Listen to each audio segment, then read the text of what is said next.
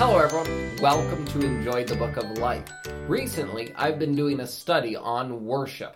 And for my episode today, I want to think specifically about how worship and our time in the Word of God correspond, how they work together. And so a few passages, the first one that I found very exciting was in 2 Kings 22 and 23. This is the story of when Hilkiah, the high priest, he finds the book of Isaiah, the scroll of Isaiah, and he brings it to King Josiah. They read the scriptures, he reads it to the king, and as a result, we see the king, he rends his garment, and he starts to grieve because the people, they haven't been obeying, they haven't been following the word of God. And so Josiah, he assembles the people, he reads the scroll to them, and the first thing on the king's agenda after reading what God says in his word is to reinstate true worship, to tear down the idols and to reinstate true worship to God. I think this is such a powerful illustration in this narrative form, where when we come to the Word of God and we read it, does it have an impact on us? It had a huge impact on King Josiah. And so here we see he received the Word of God and it made an impact on him. Now, a different illustration, this is in the book of Deuteronomy. This is a contrasting illustration. I want to read it for you. Deuteronomy chapter 30 and verses 15 to 20. So this is when they're getting ready to go into the land, and Joshua, now he reads the book of the law to the children of Israel. And this is what he says. He says, "See, I have set before you today life and good, death and evil.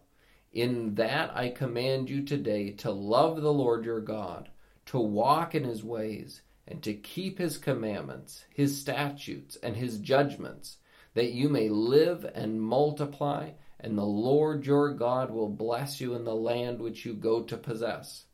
But if your heart turns away so that you do not hear, and are drawn away, and worship other gods and serve them, I announce to you today that you shall surely perish.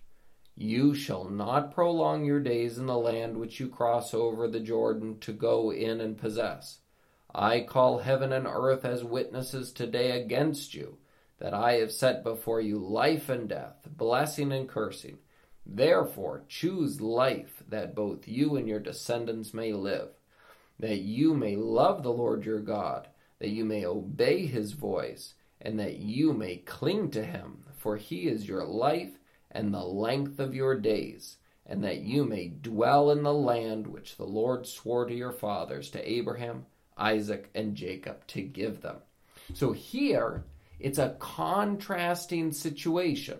So in the days of Josiah, he reads the book of the law, and he accepts it. He obeys it. It makes this impact on his life. But here we have a warning. It says, if your heart turns away so that you do not hear and are drawn away. So he says, your heart can reject the word of God. If your heart turns away so that you don't hear, and you're drawn away to what? Well, to false worship. Everyone is a worshiper. It's just what you choose to worship. And this made me think of the parable that the Lord Jesus told of the seed. So the sower, he sows the seed, and some falls on hard ground, and some falls on thorny ground, and some falls on good ground. And he talks about each of these situations. Well, when it falls on the good ground, this is a heart that is ready to receive the word of God. And as a result, it's fruitful. It multiplies. Whereas there are other grounds, like this hardened Deuteronomy, that it turns away. It rejects it. The hard ground that rejects it. I think of the exhortation. It says to break up the fallow ground. There are parts in us that reject the Word of God, where it's convicting. It goes against my, the pleasures in my life or what I want. And so when I read the Word of God, it doesn't penetrate. It doesn't take root. Now, when we're talking about our time in the Word of God and we open up the Bible, I think before we start doing that, and this is a good habit, I'm not saying that I do this every time, but I am saying I should do it every time. When I open up the Word of God, to first prepare my heart to pray and say, Lord, if there's any fallow ground, hard ground that's going to reject, to take the time to break that up, to say, Lord, I'm all yours. Whatever you say to me through your word, I want to accept it. I want it to take root in my life. And to take that time to prepare your heart before I go into the word. We see Josiah, it says that he humbled himself. And that's when he accepted the word of God. He hears it, he humbles himself, and he accepts it. So taking the time to make sure that our heart is right, willing to accept the word of God, and to let it transform us, to bear this fruit. I think that this kind of corresponds in 1 Corinthians 11 when it talks about worshiping at the Lord's Supper. It says that everyone needs to check. Are there areas of unconfessed sin? Are there things, before I come to worship, before I work, there are things we need to do before we worship. And one of those is to check our own lives, to check our hearts, and to make sure. So I think, the Apostle Paul, he says we should judge ourselves every day so that we won't worry about the judgment day, the final judgment, capital J judgment day. And so each day when I open up the Word of God, to judge myself, to say, are there things that I'm resisting in God's Word? And to prepare my heart to accept those things. Then we spend time in the Word, and what we're doing there is we're experiencing God. When Josiah reads this, the scroll of Isaiah, if Josiah truly believes that God is God and that this is the Word of God, then his reaction is the most logical thing in the world. That he would rend his garments, that he would be fearful of the transgressions of the generations past. And so when I open my Bible and I read something, I think this is a good Bible reading question, Bible study question, and say, if I really believe this, what impact should that have on me? Sometimes we get so familiar with the text that we just read it and say, oh yeah, I know that, I know that, I know that. It's not so much what you know, it's what you do, right? This is the measure of success that the Lord Jesus says when he gives the parable of the man who builds his house on the rock. He says, he who hears my word and does them. And he's the one who builds his house on the rock. The one who builds his house on the sand is he who hears my word and doesn't do them. And so when I read the Word of God and I say, oh, this is what it's saying, well, it needs to enter. It needs to take root. It needs to be that eternal seed that sanctifies, as 1 Peter says at the end of the first chapter. So I think when I'm going through and I'm reading the Word of God, I need to recognize, and I think this comes into that heart preparation, but recognize that I am meeting with God, that I'm reading the Word of God. One of the ministries that I'm fortunate enough to take part in is I grade correspondence courses, Christian correspondence courses for prisoners. And so they'll fill these out, and a lot of them are the basics, where they're talking about how they're children of God and how they've been redeemed, and these foundational truths. And when they're writing these, and I'll respond to them, I said, wow, isn't that fantastic? And it forces me to think about how fantastic these truths really are. Things that I've known for a long time, but going back and saying, wow, that is fantastic. Isn't that amazing? You're a joint heir with Jesus Christ. Like, just think about that. If I really believed that, what impact would that make on my life? What would I do differently?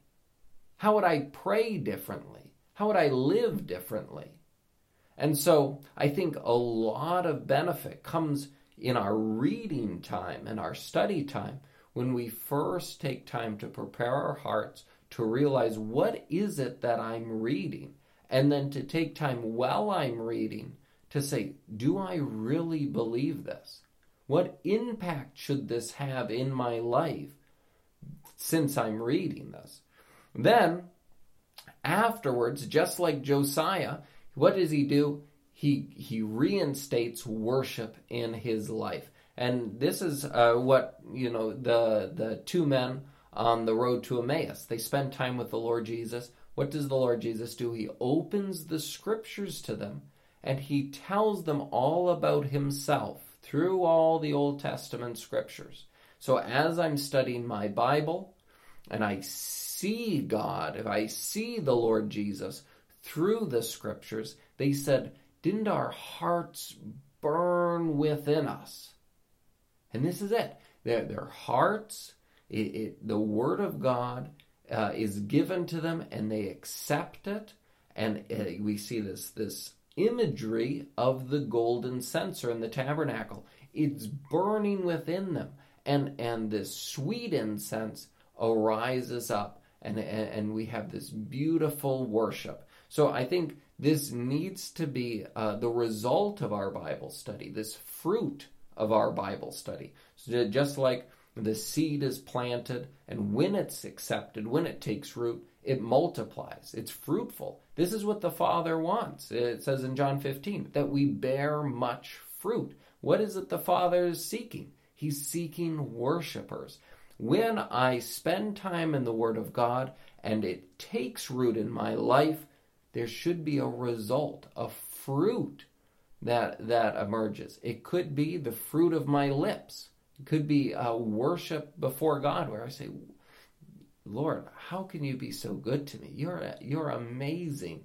And I think of that is a memory of mine, a very vivid memory. I had been living for a few weeks far from God, not really interested, and not reading my Bible, spending time with Him, praying, and just kind of going through the motions.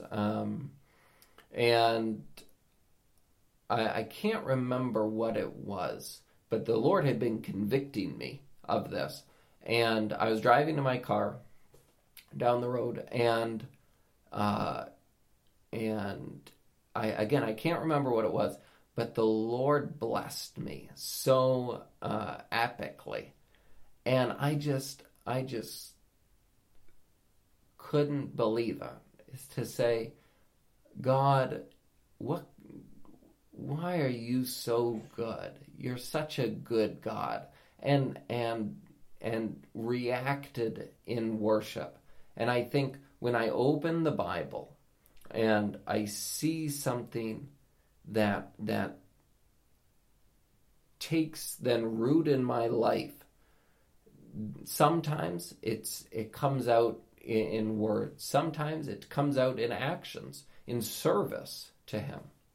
Again, if I truly believe that God wants me on His team, that He wants me to be serving with Him, to be equipping the church, to be sowing seed in terms of the gospel.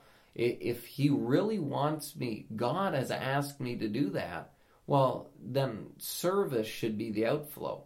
And we see that those ideas of service and worship are very connected in Scripture. Well, I hope some of these thoughts on worship are helpful for you. Again, this is something that I'm seeking to learn and develop in myself. I think the Word of God is an excellent teacher in these things, shows us some great examples. I think King Josiah is a great example. He hears the Word of God, he accepts it, he humbles himself, and we see great worship overflow. So may we learn and develop as worshipers.